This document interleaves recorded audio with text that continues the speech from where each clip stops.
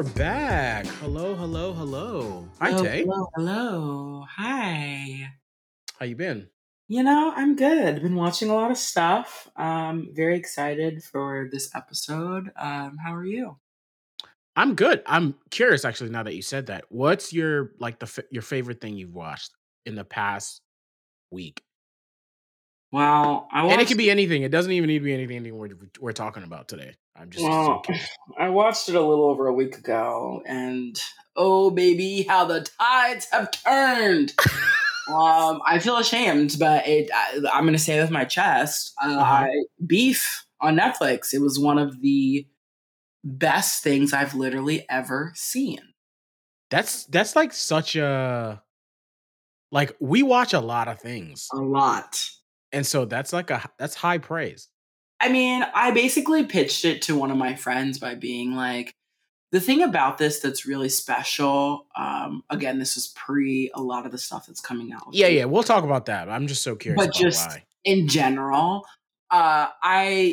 said the thing about this that's really special is that one, like Asian representation, like there aren't very many things where you get an ensemble cast of entirely Asian actors and characters, number one.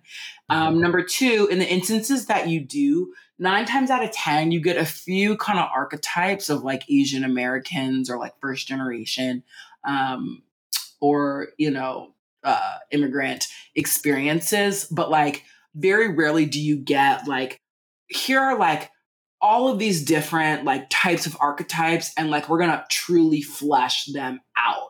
Like, Yeah. this had a stereotypical, like, kind of crazy rich Asian, but like, there was more to her than just like spending money. You know what I Mhm. mean? There's Mhm. like the weight of being a first generation from two different perspectives. And what does it mean to be the oldest sibling, or what does it mean to be, like someone who, your parents have sacrificed these things, and so you're carrying like the weight of their dreams on your shoulders.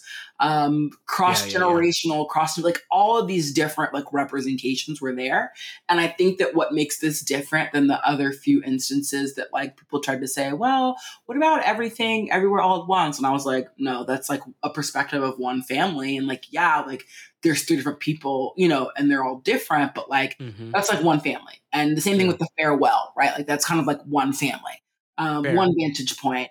And this really does a great job at like looking at all these different experiences, fleshing it out. And I was like, whoever was out here in that writer's room really said every single plot point will have resolution. Like nothing fell off, nothing got left behind. You Um, gotta love when a show does that, like sticks the landing.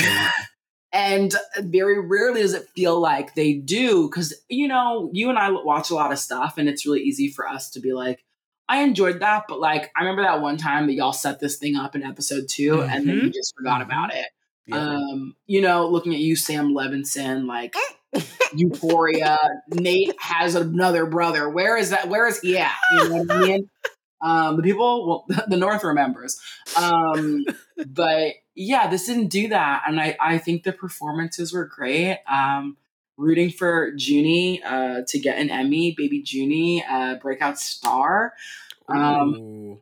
yeah, she was giving a little pop of realness, and I was obsessed. But That's uh, amazing. yeah, I'm so glad. Obviously, we're gonna talk about the show a little more, but I like was so curious. what have you watched that you've enjoyed? I just hogged all this time. I mean, I would say like the freshest thing on my mind Mm-hmm. would be Succession.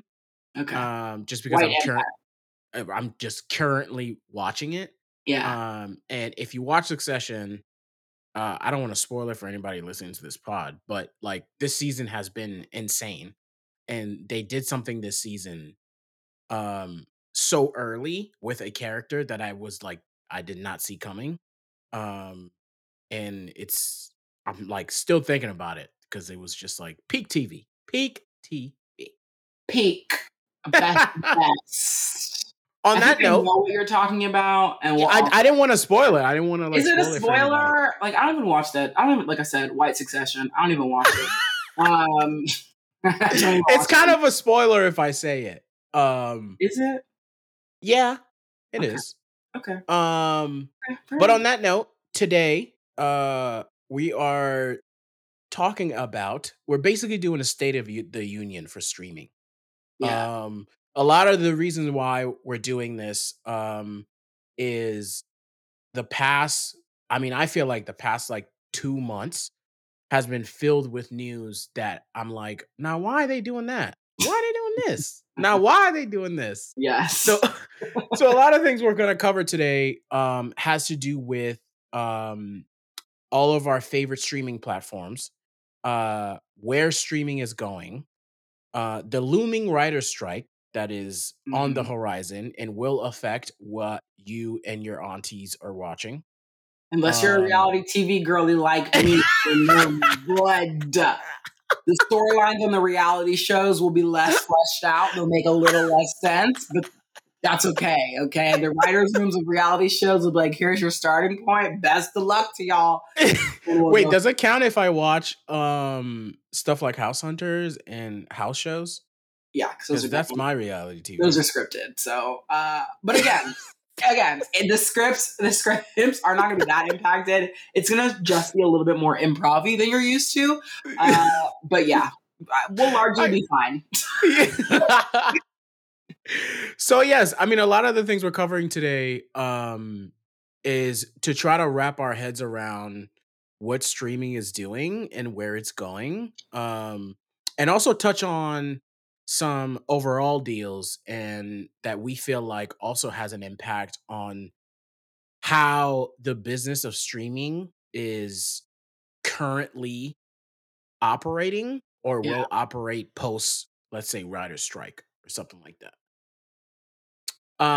So I guess we could start with the state of the most popular streaming out there, yep, yep. and that would Big be dog, Netflix. the flicks. Again, honestly, I am not in TV anymore, so I feel like I can say this without being like my job.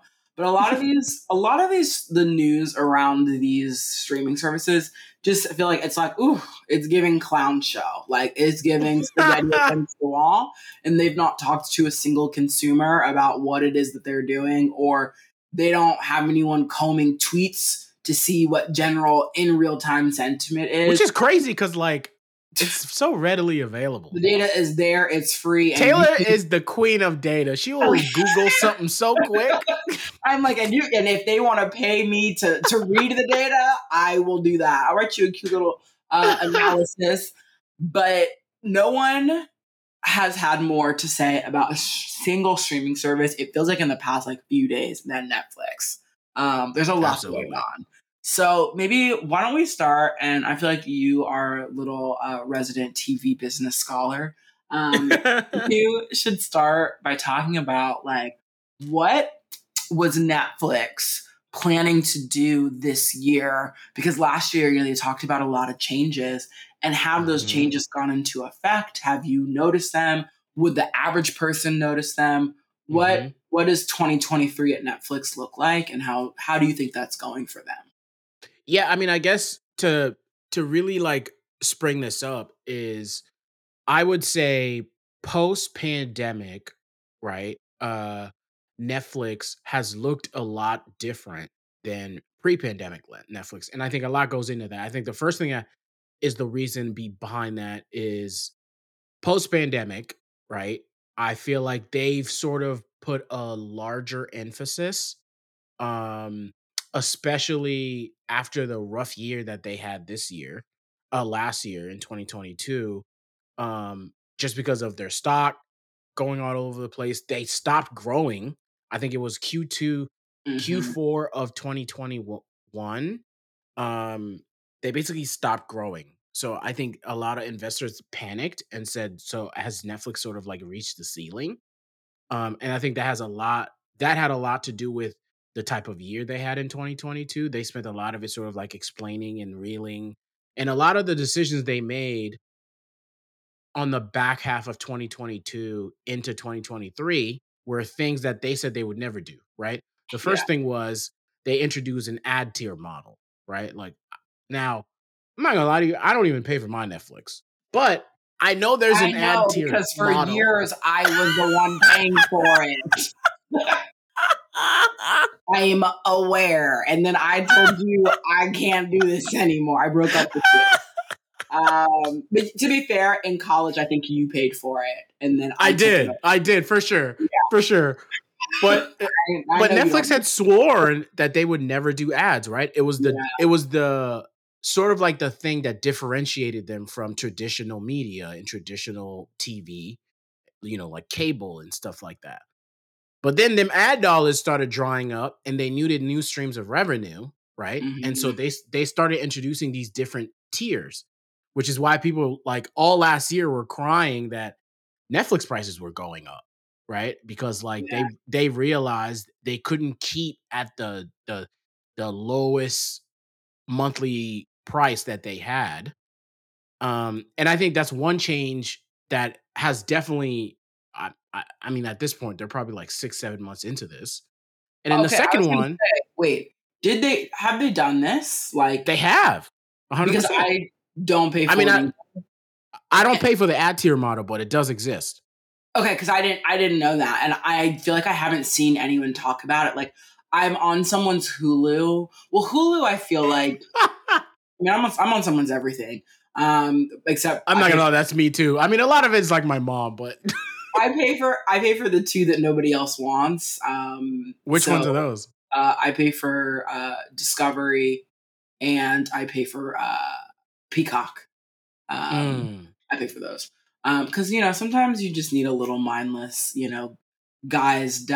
What is it? Diners, drive-ins, and dives to like self-soothe. Oh, I used to be obsessed with that show when I was in college. Okay, and I worked for Discovery for a few years, and so also I got really hooked on some of their programming. So for me, it's like, okay, like, I'm like 15 seasons deep into a lot of their shows. But and also, to be fair, I would also like to say, I know we're gonna drag my former boss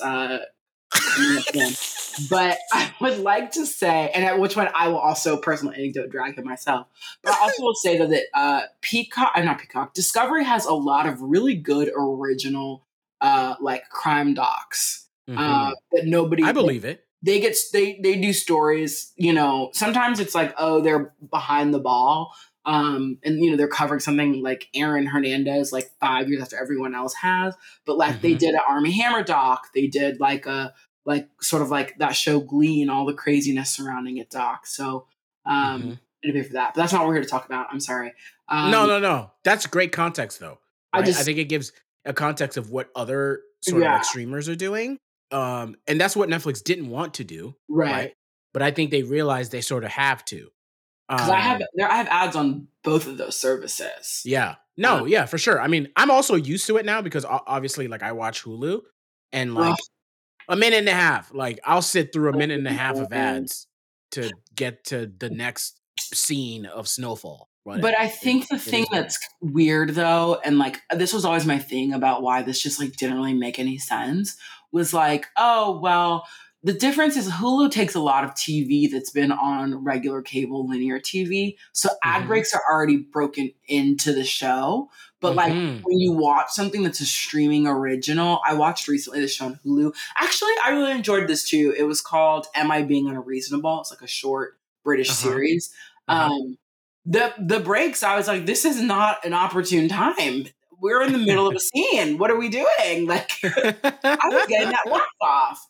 And I think that Netflix, I mean, they do acquire some content that's already been on TV, i.e., I was watching all of New Amsterdam for like 2 months, but how do you deal with that when you're watching shows that they make or that they've made not recently, because I'm sure that like production is accounting for storytelling and editing, but like if you were to watch, I don't know, like Orange is the New Black with ads, like are you getting? Well, I know that's a great point. I think the two things, obviously, I haven't had it. Now that you say that, I'm so curious if I can go like, I don't know, like sign up for it or something like that. Like maybe I can go sign up for the ad. Not Reed Hastings getting your dollars for research. Just so I can see what it looks like. But I remember when they unveiled the plan, what they had said was the ads are gonna be I don't know whether or not that's still true, but they were just going to be trailers of other like Netflix Mm, content that's coming as pre-roll, and then they would have mid-roll ads that are a mixture of like that are more traditional, which is kind okay. of like what Hulu does.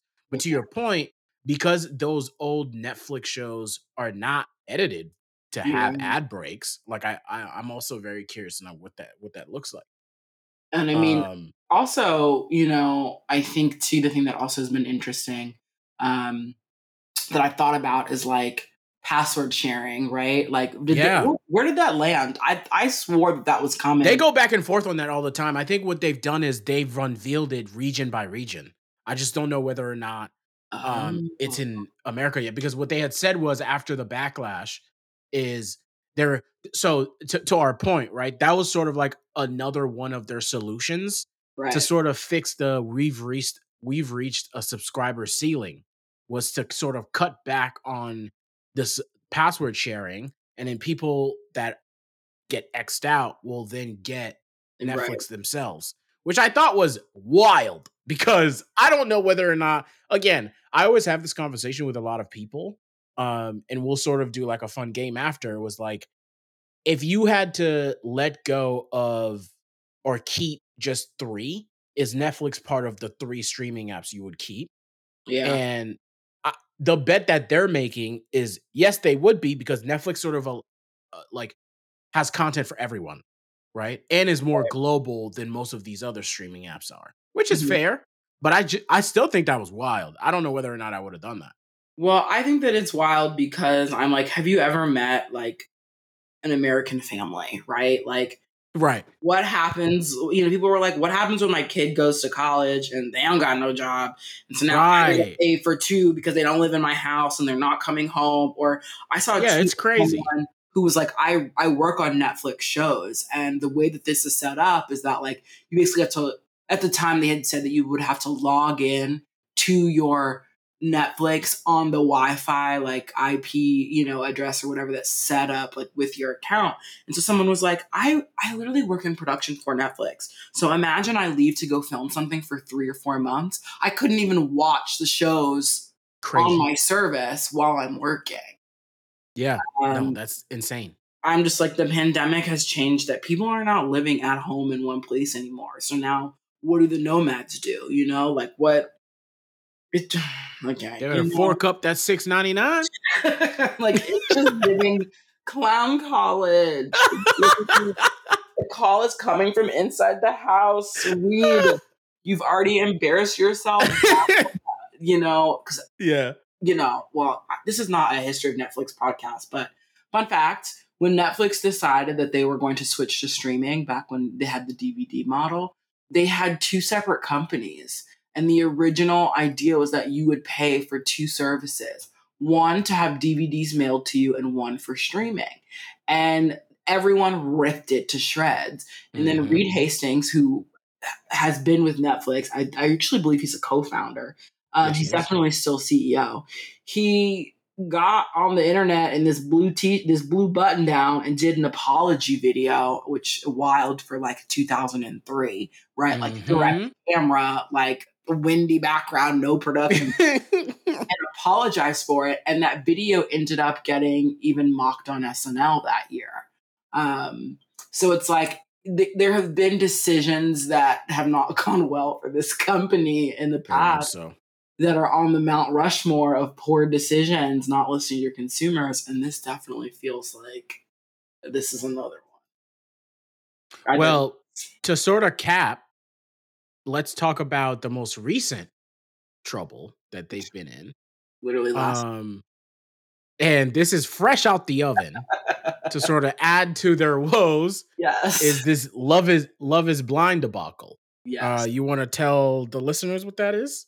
Yeah, so I, Love is Blind aficionado, was at a dinner Resident. party last night. So I actually missed this in real time.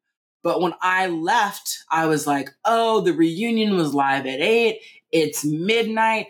I'm going to go on Twitter. I'm going to get the tea. I'm going to figure out what the plot points are I missed. I opened that Twitter app to nothing but people screaming, and not about the content, but yelling at each other because no one could seem to get the video to load. And so some people were like, well, you have to refresh and click and it worked for me. And other people were like, no, it didn't. I'm on 9 devices. And essentially, we had class warfare among the people ready to overthrow Netflix because this Love is Blind reunion was supposed to start at 8. And then they tweeted, Netflix tweeted, love is ... late. The reunion will start in 15 minutes. And now love was late, love was delayed, love missed the flight, love has been detained at the point of origin because it didn't come out until today at 3 p.m. Eastern Standard Time. So today being Monday. Monday, yes. So it has been, people are like 17 hours. So of course, last night, as everyone is tweeting their frustrations, making their jokes, brands are getting in on it. Blockbuster got a lick in. Yep. Was like, everybody was getting their licks. We would never do this to you. Then the people are fighting, about reunion. It was a lot. But ultimately, the lesson kind of learned here, or like, I don't know if it was the lesson because it still doesn't seem 100% clear. Like, it feels like it was a technical situation. Yeah. But I mean, they haven't really come out and said, but it probably is. Because yesterday people were like, oh, it's a talent issue. Because again, I'm reading these tweets like 4 hours later, but thanks to Elon and his crazy algorithm, I'm like seeing stuff and I'm like, where is the tweets from 2 minutes ago? Is this thing up or not? I don't need to see 4 hours. I don't need the full backstory. What's the present?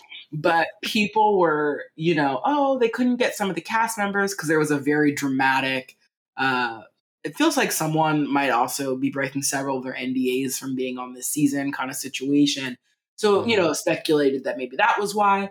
But, ultimately, when everyone is screenshotting their TV and is like, it's not here, it's not working, and people are like, oh, somebody's getting fired for this, it definitely feels technical. And I think a lot of the frustration that viewers also felt, which goes back to some of the stuff we're talking about, is people are like, not Netflix being late with this reunion, but they on time taking this $9,000 out of my account every month.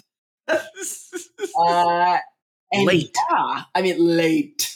Okay, late. I don't watch Love is Blind, but it was definitely the top of my timeline. Yeah. And the whole time I just kept thinking about as they kept missing whatever deadline they had set on themselves, because they had said 15 minutes later.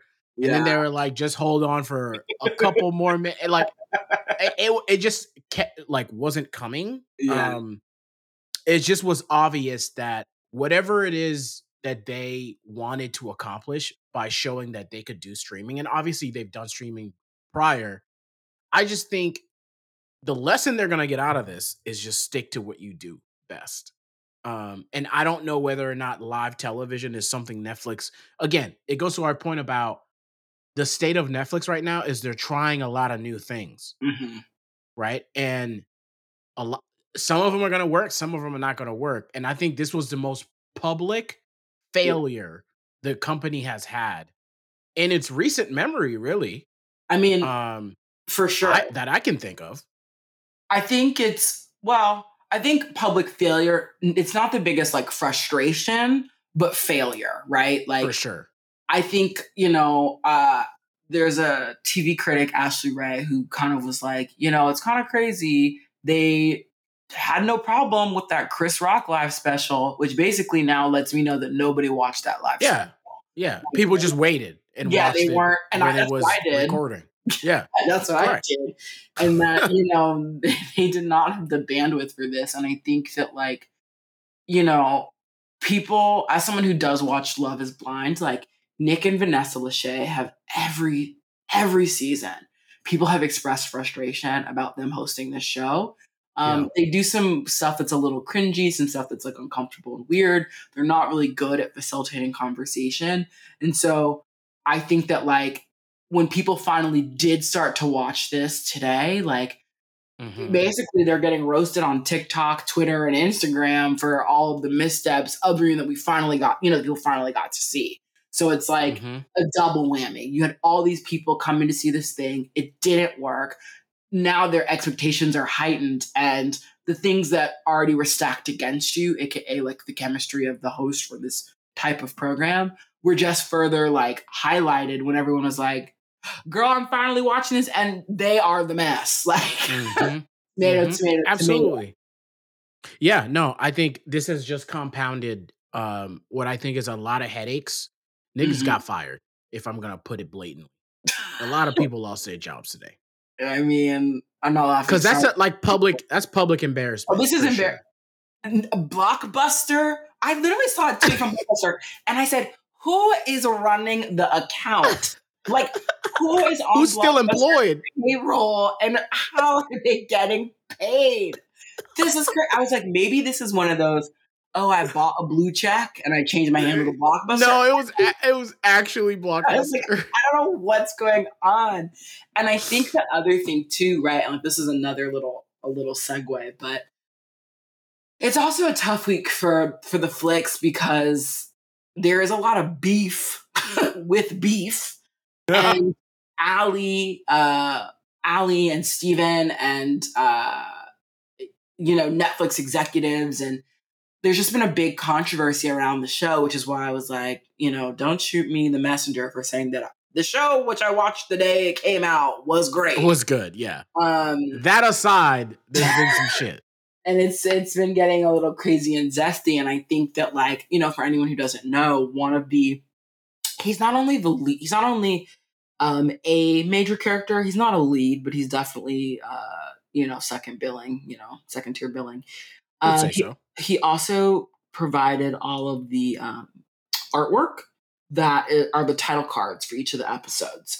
Everyone on this cast is like immensely talented outside of acting, and so all their talents are sort of incorporated in other ways into the show. Or not all of them, but several people. And this guy, David Cho, a podcast has surfaced from him in 2014, basically admitting sexual assault with capital R. And I did not watch the podcast videos that have been going around, that were going around, but I did read an article that outlined what he said from mid 2010s when this happened. But interestingly, or like what I kind of didn't know, and this is kind of like, I don't know, I thought this is kind of interesting. David Cho is an artist, again, actor in the show. He painted murals in the Facebook offices, and Mark Zuckerberg at the time in the early 2000s or like 2010s, Mark Zuckerberg didn't pay him in cash. He paid him in Facebook stock. And then the company went public, and then he had like $200 million. And so I was completely unfamiliar with this guy, but it kind of now also clicks a little bit because apparently other projects, people have wanted to do, or like he's like been attached to, but then they're not really sure because people kind of knew that this thing was circulating, because I guess it was not a secret for those in the know. He is friends with everyone involved in the show, Ali and Steven. They made the decision to cast him. And a lot of people are, basically slamming Netflix for, giving this person this platform. And I did see a tweet that kind of did like send a little chill down my spine. Like, he, was in this show where my girl Junie, who's literally like 5 years old, like they have scenes together, you know what I mean? And someone being now y'all having this man around this little girl, like that's crazy. And so there are screams of accountability. Ali's Twitter is private. People, they're turning off comments. David Cho and his lawyers basically, I don't know how this works, but they basically are saying that interview that he did on the video is copywritten material. And so anyone who retweets it is getting like DMCA strikes, legal action. Twitter tweets are being pulled down. So, Netflix has a lot going on. Like, it's a lot going on, man. It's Love is Blind, Beef, which I'm like, the Emmys was theirs 2023. Like, that was their thing. And now I'm curious to see how they catching strays. Sure. They're not even strays, but they are. Some of these are strays. So That's It's straight definitely at them at this crazy. point. It's crazy. Okay, we've spent too much time on this. We have so many things to talk about. And I'm like, let me give you the history of Netflix because honestly, the business is very interesting, but that's not what we're here. It is. It is. That's not what I we're here. mean, the I'm next sorry. one I wanted to talk about is HBO Max. I feel like they've also been in the news quite a Yeah. lot. I don't even know if I should be calling them that. But It's not quick May yet. You can still call them Max. quick context. Warner Brothers, who Mm-hmm. owns HBO, who unveiled HBO Max, got bought out by Discovery and Friends Gang, gang. at the end of, I believe, 2021. They unveiled the partnership in 2022. Mm-hmm. So Discovery's boss became HBO's boss. AKA So, Taylor's former boss, David. yep, Mr. David. So then they became Warner Brothers Discovery, which then meant that at some point, David had said last year that at some point they're going to merge the two companies together, and that's corporate wise and also content wise. And so I think last week or the week prior, Warner Brothers Discovery sort of unveiled that they're going to drop the HBO from the platform and just call the platform Max. Now, a lot of the reason why Warner Brothers got bought out in the first place is because Warner Brothers was basically in debt, in a lot of debt. And if a lot of people remember, there was this whole thing last year about how when David came in, he was trying to write down a lot of that debt and try to get this company to a place where it was viable. And so he started writing down a bunch of movies that he or and his team saw that he was like, well, these movies suck. They're not going to make any money. And so he just started taking tax write downs. Now, the reason why this is notable is because a lot of people were talking about this when it came out, especially the creators of said movies, the biggest one being Batgirl, obviously. And all of these movies and shows just started disappearing from the platform because he was taking tax write downs on them. Mm-hmm. Fast forward to 2023, the plan is to merge the HBO content and the Discovery content into one. Which I love. You hate, but I love Which it because you Which hate the elitist TV in me is I cannot believe I have to watch Succession and Dr. Pimple Popper in the I same breath. freaking love it. I'm like, guess what, guys? Give me like 6 months and we'll be talking about 90 Day Fiance. Because one day Sin Cara is going to be like, I lost the remote. I can't find it. I'm And I'm 3 rewatching seasons in. all of Barry. And then they hit me with one episode at the end. And now I'm hooked. And I'm like, yeah, baby, welcome to the good life. So stay tuned. We'll do a 6-month check-in on what shows. Maybe you'll be watching Seeking Sister Wife or I Me, cannot My believe Ex and I. they Like, have so many shows. Like I know. I just like did a quick perusing through the Discovery content library and oh my god, there's so Yeah. much on there. Well, so sidebar, I was like my former boss, and I was like, I'm gonna drag. I worked at Discovery during 2020 during the pandemic, and when I tell you, like my team specifically and like what we did, we were being worked like horses because David Zaslav used to get on these little town hall calls, and he basically was like, we have a really adaptable business. One thing I actually thought this was like kind of cool, and I was like, this is actually gonna give me job security in the moment of season 1 of 2020 pandemic. But like, Discovery started sending like cameras to a lot of the homes of like chefs, right, who do all the Food Network content. And so they were really quickly able to take all of this programming and like kind of adapt to like stay at home orders and make it something that was fresh, that wasn't like, oh, like, I don't know. I'm thinking of an example like Mythic Quest, which did like some Zoom episodes, but like at the time those episodes came out, like we were all already over it. It was done. So like Discovery was able to flex in that moment. And like another thing that also I'm like is to Discovery's credit that David Zaslav brought up while he was working my fingers to the bone was that like he was like, Discovery makes a lot of TV that's like like kind of like predictable or like consistent, like soothing, Mhm. right? Like you Mhm. turn on House Hunters and you know that these people Oh, I love that show you show. their house, they're gonna look at three, they're gonna pick one, and then you're gonna get at the very end like the follow-up update. Like there are no What's the surprises. other one with the couple? Uh I'm like, which one? I personally love Hometown. Okay, I love Hometown. Hometown is my shit. Okay, I'm like, come on, Oh, Napier's, Ben and Aaron, and then yes. I have 2 kids now. I'm Yes, like, I there's love Hometown. Magnolia Network. So like that was also interesting because like when you think about how stressed and how uncertain everything felt in 2020, Mhm. Discovery makes a lot of content. TLC, Discovery Channel, Home, HGTV, Food Network. That's like good background TV. Yeah, for You're not sure. stressed. So like Yeah. their content actually like I do think that people underestimate. They're like Discovery's dumb, I do Discovery's not. I stupid. Yeah. I know I said it's elitist TV, but I completely, to your point, Yeah. and I'm sort of in the minority here.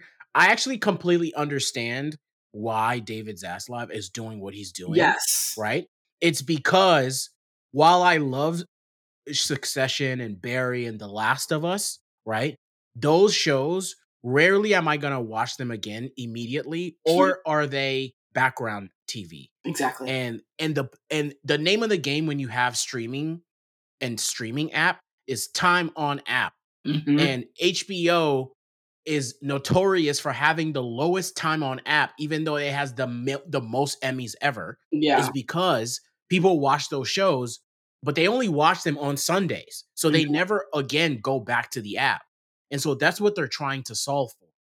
And I know it sounds away, right? And like part of the reasoning why they said they were dropping HBO from the name is because HBO carries that sort of like pretentious thing Mhm. that like most people don't care about.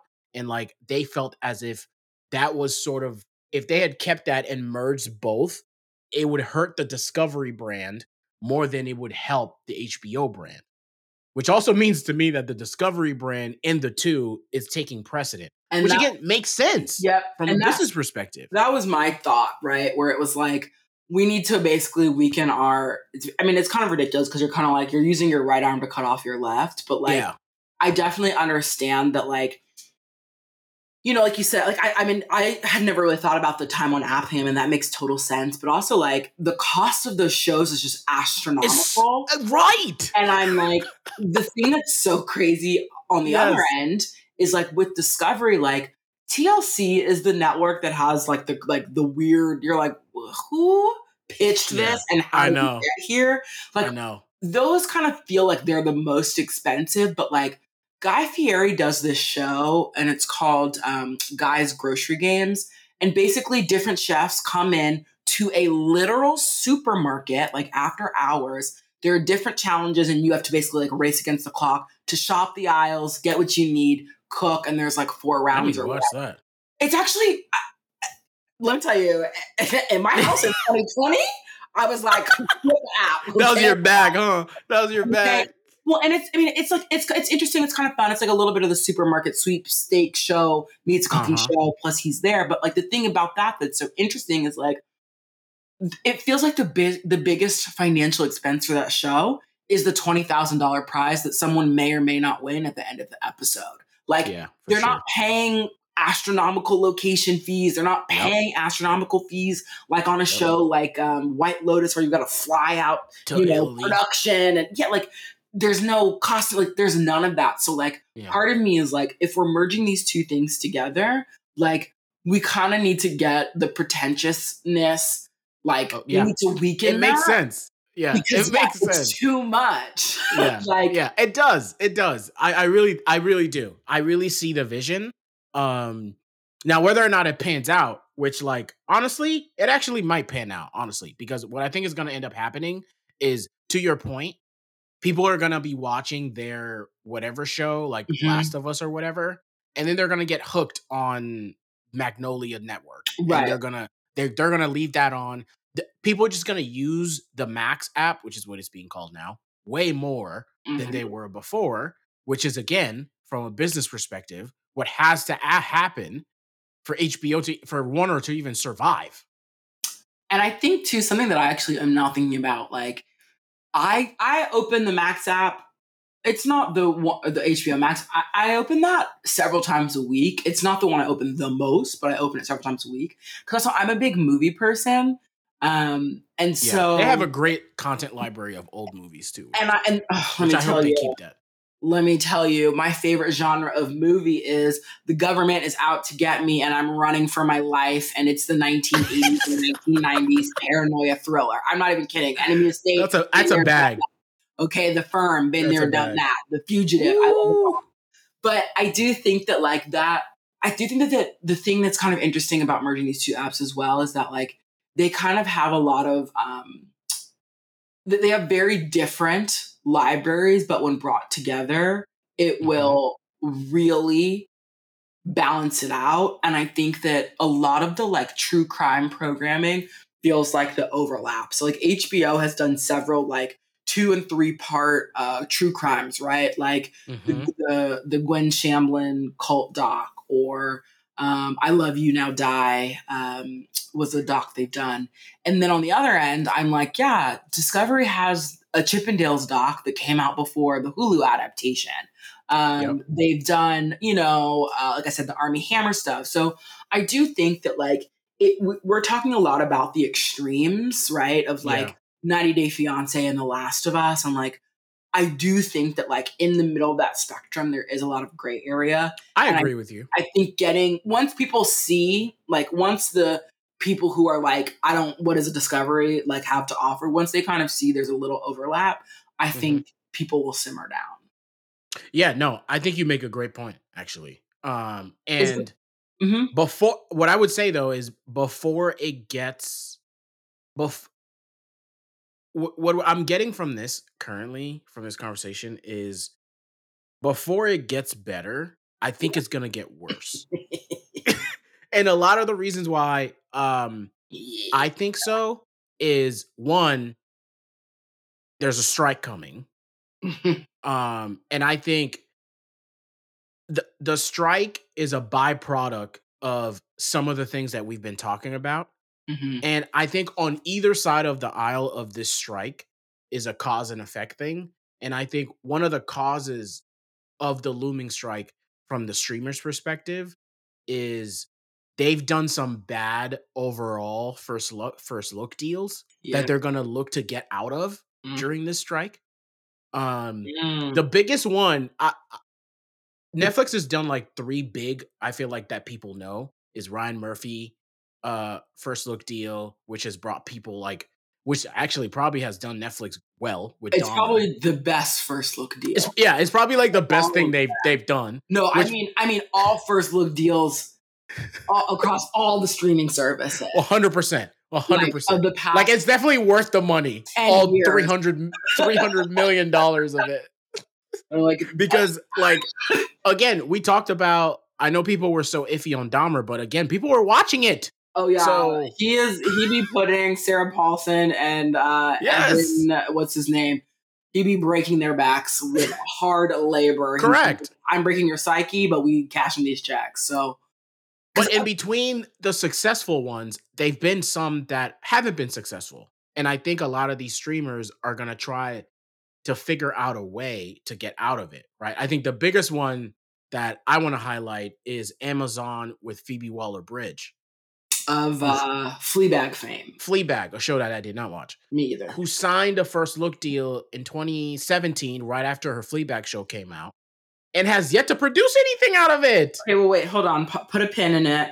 Why don't you explain what a first look deal is? Because before we start streaming, people are robbing your favorite streamers, and now you have to pay the price. Legalized bank robbing. Okay, so a first look deal or an overall deal is after, in the layman's way I can put it, is after you become popping in these streets, a network or a studio will come to you and say, hey, we would like you to exclusively make content for us for a period of time. Think of it like a contract, like a sports contract. Like, hey, we're going to sign you for 6 years, 300 million. And some first, which is why it's crazy Phoebe Waller-Bridge hasn't done anything, because most of them usually have benchmarks. Right. Like, hey, by like year 2, we should be here. Like, what are the shows that you're thinking of making? Mm-hmm. And so this became really popular pre-pandemic. I want to say like 2 to 3 years before the pandemic, when money was just being spent all willy-nilly in the streets. Right. Places like Netflix, HBO, well, Warner, and Amazon were scooping up, especially Netflix, the bigger showrunner slash writer names out there to come exclusively make content for them, so people can go sign up for Netflix and subscribe to Netflix, obviously. And so Netflix went and got Ryan Murphy, Shonda Rhimes, another one of Taylor's faves, Kenya Barris, another one of Taylor's faves. You're a hater. HBO HBO did Issa Rae, Lena Waithe, J.J. Abrams, and Amazon did Phoebe Waller-Bridge. Mm-hmm. And it was right after Fleabag, which was a hit in these streets. Emmys were flowing, everyone's happy. So Amazon was like, why don't you come make more content for us? And we'll sign you to a 4 or 5 year deal for $60 million or whatever it was at the time. I think what it actually has been is like, she had it was like one deal that was like 30 million for like 3 years or something like that, or like 3 years for 20 million or something like that. And then the next 3 years, which they just renewed, was like another 30. So like her total over these 2 deals has been 60. And one thing I would like to clarify or like add is that in some cases too, it's like just a first look deal. I don't know, like we're not like breaking into like the specifics of who had overall and first looks, but like sometimes the first look is just like, you make something, and before you send get it dibs to anywhere else, we get to decide if we want it or not. Exactly. But then some of it is exclusive. Like I feel like Ryan Murphy's is exclusive. Like he's not making Ryan and Shonda are, and Issa's is. I don't think Lena was, because Lena also has shows on Showtime.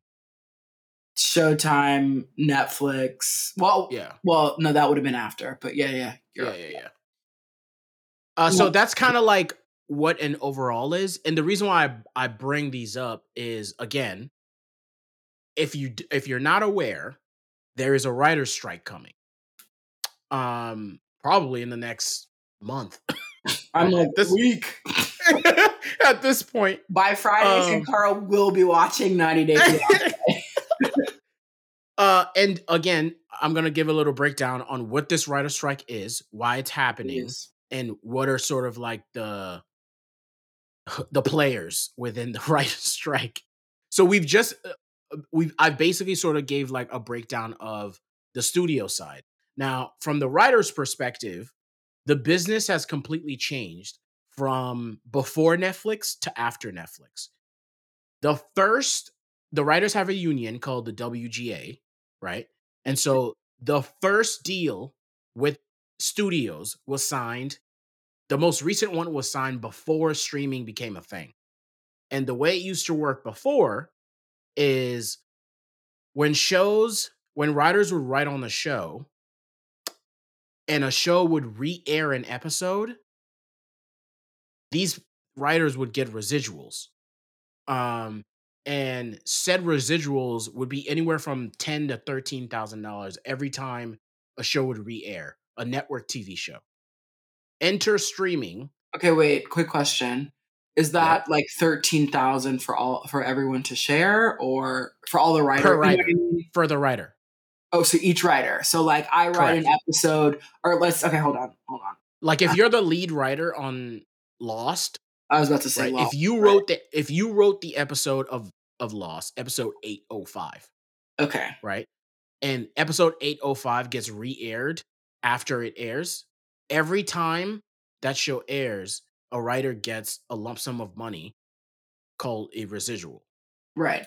So I just wasn't sure if it was like writers' rooms or not. So like I'm thinking about something like Seinfeld, let's say, right? Like where that's something that like is a show that's like, or even like Law and Order, even, right? Where like it's re-airing on the home network, USA NBC, network, but then it's also being re-aired on USA, and USA for years was nothing but like marathons. So like I, as a writer, am like, if I wrote 10 episodes out of all of Law & Order SVU ever, like I'm clearing very good money because USA is re-airing. That's how you make a living. But is it just me as the lead writer? If your name is on the script.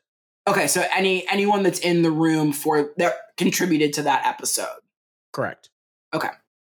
That I think was where my confusion was. Like if I'm a writer's assistant, but like this episode I really was like, or even like I'm Malia Obama and episode 805, is popping.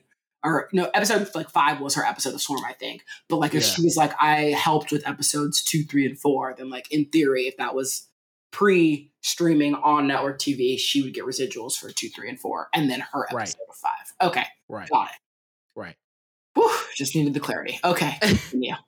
And so the way it's worked now is with the entrance of streaming, the amount of money that you get per residual has actually drastically decreased. Okay. Like drastically.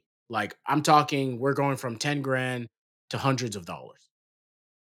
And a lot of that is because when the writers are writing for streamers nowadays, streaming platforms have basically, there is no such thing as like a residual in the same way because it lives in perpetuity on an app. Right. I can rewatch the same episode exactly Girlfriends 19 times and it would be ridiculous for someone to be because Taylor Davis correct play. And if you as a production or as a writer, as a team, make fuss about it, they just take it off the platform. So basically, new rules have not been written about how writers should be compensated for this basically like new phenomenon in the industry. And so like that's one of the biggest pain points of this strike. And another one is mini rooms. So to Taylor's point, when something is being written, right, there used to be, right, a season of Lost would be, let's say, 13 episodes. Hell, I think might be more. I mean, the girls were cranking out 22, which like 22 episode seasons. Got lost. Right. They were like, so it would be like a season was much longer back at like 10 years ago than it is now. Right. Now, a lot of shows are doing like 6 episode seasons. Yeah. And so the way streaming networks, the way they're treating it now is they'll order scripts, but they won't necessarily greenlight the show. They'll just order a bunch of scripts from a mini room of like 4 or 5 people, and then they'll just sort of like shelve it. Right? Because then they'll pressure people to get these scripts done for this show that hasn't been greenlit yet in less time and not airing them. So again, writers don't get paid, or they air them way later. Then let's say I'm in 6 mini rooms for the year and like my show actually, none of those shows have actually gone live. So I'm only getting paid a small fraction of what I used to get paid. So I think too, when we talk about mini rooms, I think I have a friend and she's done mini rooms and they mainly have been for stories that were intended to also be limited series, not full-fledged series, right? And I think that also like the added phenomenon of everything being, this was an article that got turned into a podcast that now we're turning into a limited series, aka the Dropout and everything in between. And it's like, I do think that some of it too is like, these are stories that people are fighting over. Yep. Or like they're trying to beat people to the punch. And we've talked about wanting to have an episode on this. So like maybe I'll leave it alone and not go too deep. But like, I feel like too, that also contributes to like why there are so many things that are like, it's the same story that you see on like 3 different platforms at once. But yeah, it's funny. I follow a lot of writers. And so everyone is screaming like, I voted yes. I'm voting yes. Someone was like, I voted no. Here's why. And I was ready to like, tell me why. Then I opened the thread and I said, baby, you need to take this energy to work because you are writing a thread and I'm tired. So too many words. Gotta go. It's happening. It's definitely Now we don't know how long this is gonna last. Right. So the next part of this is what does this mean for you as the viewer, right? What does And it I mean think for you? the the main thing, right, short term, is when this writer's strike goes live or becomes official. Um, is the shows that'll be like immediately impacted are late night shows because those shows have writers like every day. Mhm. And so like people come in like your late night with Stephen Colbert's and your SNLs, although SNL will probably like write all its season and then there just won't be another season for a while, however long the writer strike Right. lasts. Well, Um hmm. Go ahead. I'm thinking. So I'm like, it's funny. We're talking about late night, and I'm like googling in real time because I don't watch really any late night at all. Um, what is the Don't watch Jimmy Fallon? I'm no? kidding. I don't watch Jimmy I'm like, Fallon. I get this, I scroll right past on Twitter. Um, what is who's on Apple? I don't know. There's someone has Is it what's his name that used to be on The Daily Show? Apple late night TV show. Jon Stewart? Yeah. So I'm like, that feels different, right? Because that's not Yes. a nightly show. Like, Yeah. I was more talking about like but traditional cable. okay. Because, yeah, when you said late night, and maybe it's because I'm like, I think of the name and I'm like, he's late night, but then like, this is totally different. Yeah. But Because the same thing for the HBO late night show that's on every Sunday, Oliver, right? John Oliver, that John was the other one I Oliver. thought of. Like, that Yeah. feels different. Like, They'll likely write that whole season, tape it, and then it'll come out, but the next season of that won't be written and will okay. be late. So I'm going to ask a silly question. And I'm Mhm. like, ugh, we didn't get to all of our topics because I'm running my mouth. But um, let's say that like I'm in that room and I'm like, shoo, y'all need somebody to write something. You know what I mean? Like Are you trying to cross the picket line? that's I don't know. Are people like do people do that? You know what I mean? That's a great question. Is that And because I'm I like, think what I'm going to do, what we should do is when this strike is happening, I'm telling you right now, yeah, we the should girls bring voted in, gender we neutral. should get a writer in here to talk to us as a guest and ask Yeah, all the questions. I because think I'm going to work on that. I just am sort of like, because here's my thing, right? Like this writer strike it feels a little similar to the last Mhm. one in like the context of when it's happening. So the last one happened in November 2007, and then it ended in February 2008. Now, I'm like, if you are over the age of 10, you remember stress. You remember global financial crisis, okay? My own personal current financial situation I refer to, it's giving 2008 in my bank account. Like, that's what I feel right now. And I'm like, I kind of feel like, you know, how long does something like this last when pressed up against like a greater financial concern? Yeah. And I Yeah. think that because like, the thing that also feels different is like last time this happened, we didn't have streaming. Yeah. So 100%. when everyone goes on strike, they're not working for 3 months, but it basically throws off an entire year of Schedules. television. 100%. And So like, yeah, like it's just you're not gonna have that as much with streaming. And then on top of that, like there were so many shows that just like abruptly ended and like some of them were canceled, and you're like, ooh, girl, shaky, 9 episodes, and we gotta just like accept it because that's as far as they've gotten. But like now we're in an age where like Netflix is like, we're splitting seasons in half anyway. yes. So Yes. you finna get part one of whatever thing we got, and like maybe they're gonna now split. Like they have a new what is that? Bridgerton spinoff Mhm. that comes Mhm. out May 4th about the Queen's character, and I'm like, maybe they say, "Baby girl, we cutting this in half," because they can do that. They're not Yeah. beholden to. Yep. So how does that? And you actually just answered the question I was going to ask you Oh, was like what is this strike going to mean for streamers? yeah. And I think they've been ready for this for 6 months, and especially a place like Netflix because they have such a myriad of product and Mhm. content. To your point, they're going to split a lot of things up. They're also going to release things at a slower pace, probably. So, like, if they had 7 shows coming out during the summer, they'll Yeah. bump it to like 3 or 4 Yeah. so they can space things out a little bit more. And so I'm very curious, to your point, does this strike last longer or shorter? My hot take, I think this lasts a year Oh. because Oh. I don't think I don't think the networks are going to give in. I actually think they're going to use this as an opportunity to even get more. Now, question. You better saddle in with Love is Blind. You better saddle in. I know.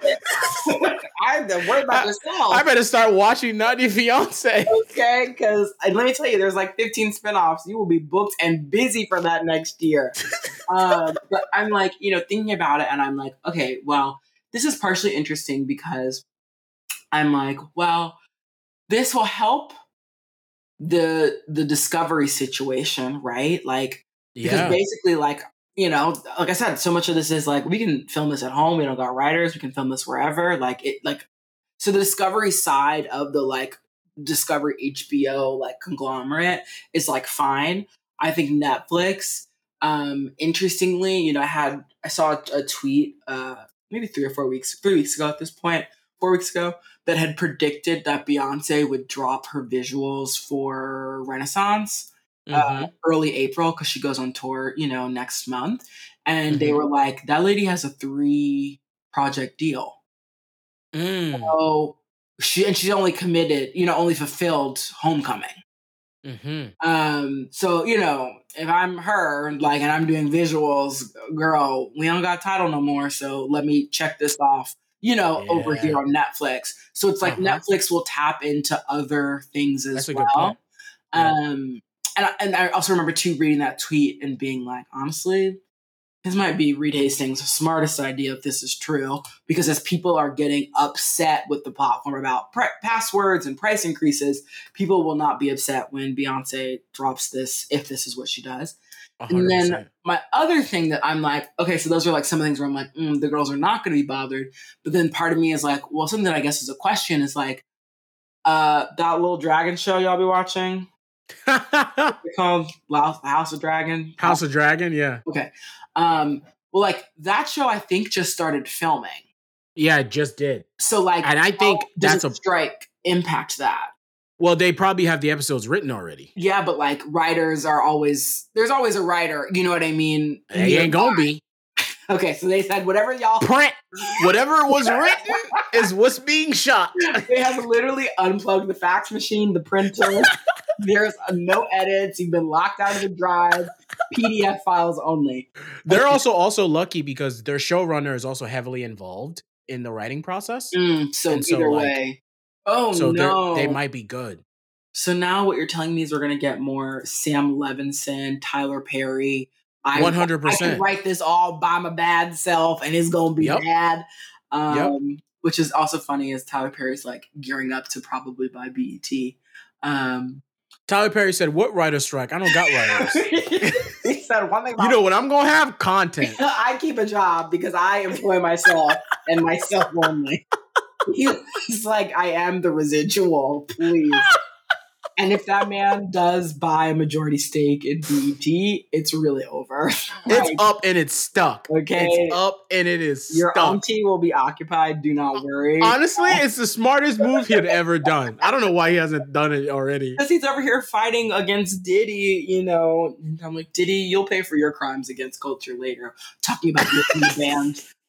But we're not letting you have BET. But yeah, I don't know how this is gonna impact. I'm so curious. Yeah, I think I'm gonna work on getting us during the strike. Yeah, because we can ask questions. But again, for consumers and you out there, you'll be fine for the next 6 months. You probably won't even notice. But then it'll be like a year and a half. Unless you watch Late Night with Stephen Colbert, SNL. Well, what will be affected is like the next season of Abbott Elementary, depending on how long Right. this goes. Right. So Right. I think their finale is this week. So Uh-huh. the next season of that show might be not for another 2 years, depending on how long this lasts. Oh no, my girl. But then too, it is kind of interesting. Like this is something that I listened to this podcast. And we're not promoting other podcasts here, but we want your share We of listening. But they do deep dives on movies, right? They'll look back on Mhm. things, and they looked back at Forgetting Sarah Marshall, which I had never really seen because I usually this isn't for me. And something that was really interesting that they talked about was like, this is a movie that comes out in 2008. The budget was not that crazy because a lot of the actors in it were people who had previously been like they either were breaking into the scene or they transitioned out of TV into Oh, movies because they didn't have a because job. yes. So Sarah Michelle, what's that girl's name? Kristen Bell. Kristen Bell, Mhm. the big one, and then Jason Segel as well, right? Yeah. And so it's kind of this, That makes a lot of sense. yeah, like So we might see a lot of that. we might see, Quinta in a movie now that she's not running the show, right? Like, Yeah. it doesn't mean that there's nothing. It just means that, like, you likely will get some sort of flexibility, or maybe we'll even Mhm. end up getting, and I can't verify the time on this, but in my mind, it's like similar, but like, maybe we get another Issa Rae out of it, right? Someone who Yeah, for takes this sure. time to work on their personal projects, and now Yeah. it's even easier to like publish wherever, YouTube or shorts or TikTok, turns into things. So we'll see. I mean, we're at an hour. We had a bunch of other topics. I think we pretty much covered all of them. We did it. If you get anything from this, is it's gonna get worse before it gets better. Yes. Shit not looking good. It is. And I'll be fine. I'll be You okay Most people I feel like will be okay because I watch a out lot of of it. the full Yeah. range. You gonna be on Discovery anyway, so you got Surely will content for be. days. I'm like, in my head, I was like a new 90 Day Fiance the other way. Sorry, the 90 Day Fiance colon the other way came out last night. And the thing about that show is an hour and a half. Like, Look at that. Look. they are not making the shorties. Okay, off that, trivia Yes. for you. Uh-huh. If you could only keep 3 streaming platforms, what would they be? Okay. I'm going to talk through it because this is off the Mhm, cuff. mhm. So when I thought I was getting kicked off of a Netflix account because of password sharing, I was like, if you are not the Netflix app, don't talk to me. I was not on any app but Netflix. I was like, Whoop. what do you want to watch? And I was just like, let me bust through this content. Like, let me push through it. Like, Mhm. I'm like, am I gonna watch something I've never seen before? There's 19 seasons of? Yes, press play. I almost started watching Peaky Blinders and I was like, this ain't for me. But Oh, it's good. I didn't That's make it my very kind of far, content right so there. maybe I'll go back. But I feel like in doing that, I kind of am at this point where I'm like, yeah, like I really have seen a lot that they have to offer. And I was completely prepared to be kicked off. And I was like, I can go to a friend's house and watch Love is Blind in batches every Friday and keep it pushing. So I would not keep that. I would keep Hulu, which I don't pay Okay. for. Okay. Because I think it's a nice mix, right? Mhm. I've been watching Hoarders for the past week. Don't ask me why. I can tell you why. But I'm like, they've got, show from TV, originals, stuff that's Mhm. timely. We keep that. I got kicked out of my Apple. I don't know what my mom was doing, but this lady closed the subscription. And I realized I kind of missed it. Oh, wow. It's not a quantity, but it's a quality. You know what I I mean? see. That's fair. And I can see so that. I am now back in on somebody else's account and I'm like, okay, let me watch Shrinking. Let me finish Hello Tomorrow. Like, Mhm. I'm gonna try to watch this Jennifer Gardner show. So I do think that like when you got some stuff banked, I'd keep that. And then I I think said 3, girl. I know this too. I told you not You Netflix. I keep Oh, Hulu. oh, I you're keep right. Uh-huh. Apple. Uh-huh. Also, I Uh-huh. told you I had to work through it. You know I'm chatty. Um, and then It probably would be HBO Well, Max or now. Max. Get it right. Max. I mean, the funny thing too is like when HBO, whoever David Zaslav was like, we're dropping HBO and we're increasing the prices. I saw so many tweets of people being like, I'm not paying that much for that app. I'm just gonna watch it through Hulu or Amazon Prime because it'll be cheaper anyway. And I was like, face palm, you dodos. Little do you know, when you go to get that next bill, there will also be a price increase there. They will increase that, They set sis. those prices too. I was like, now y'all thinking, oh, I'm gonna log in through Jeff Bezos to save money. No, girl. Jeff is getting his cut as well. That ain't finna happen. You got to give McKinsey that money. So yeah, I think I would keep it though because they've got a great movie library. I also just watched all of Veep for the first time. So yeah. What about you? That's my long one. I'm a simple man. Netflix, Max, Hulu. Bam. Wow. Okay. Off with the other ones. Netflix, I probably open every day because, first of all, the user experience of Netflix beats everyone else's. I'll give you so it is so fast for me to open Netflix, scroll through real quick, see what's out, see what's new, see what's coming out of the app in literally 2 minutes. In a flash. But that to me, red flag. You're opening it every day for 2 minutes. You're not watching anything. Well, no, I could definitely watch stuff, but I love doing, because I'm just a content whore. I just knowing what's out there because like they add new stuff all the time, and I also like to peek on the trendings, like the top 10s. And I love the like worth the wait coming next week. Coming this week. I know. Also, okay. Max, because we already know I'm elitist. Yeah, we know. We know. I don't even want the next. I'm elitist, and I'm not even gonna hold you, but I'm kind of excited for this Discovery content because I watched all the House stuff. Oh my gosh, yes. Magnolia Network me up. Well, yeah, I'm like, yeah, that's okay. Let me see. I will take it. I will take it. And so just the fact that now I actually think they just added so much value to that app. Right? Yeah. Because I'm not even gonna hold you. I am a, how do I say this? I'm pretentious about my content, but I will acknowledge that HBO only serves like a certain purpose. Yeah. Right? It's, you want to watch a movie, that's probably pretentious. A show that's going to win a lot of Emmys. And if I'm being honest, as much as I stan HBO, I don't open that app as much as I think I do. Okay. Being realistic, right? Like, yeah, realistically. But I will keep it now. With one, it has added value. Two, like, I want to watch all my shit, and I'm not gonna give up The Last of Us or Succession on my Dragon show. Even though you're not gonna get Succession is over. Yeah. You're not basically Last of Us not coming for another 2 years. I was gonna say, please, 2 years. That's right. That's right. You're gonna see baby 2030. Be for real, baby. And like, yeah, good luck with that. Better go back to that video game and call it a day. And Hulu. And I think to all the points that you made, right? Like, I watch my Abbotts on there. Mm-hmm.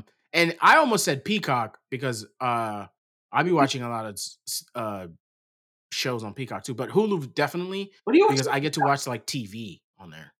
What do you watch on Peacock? I was watching that new show. What's that show called? Poker Face? Yep. I know you. I know you like the back of my hand. You really do, sis. Like, I'm easy. There's so many shows that are like kind of new. I was like, Real Housewives Girl Trip, not it.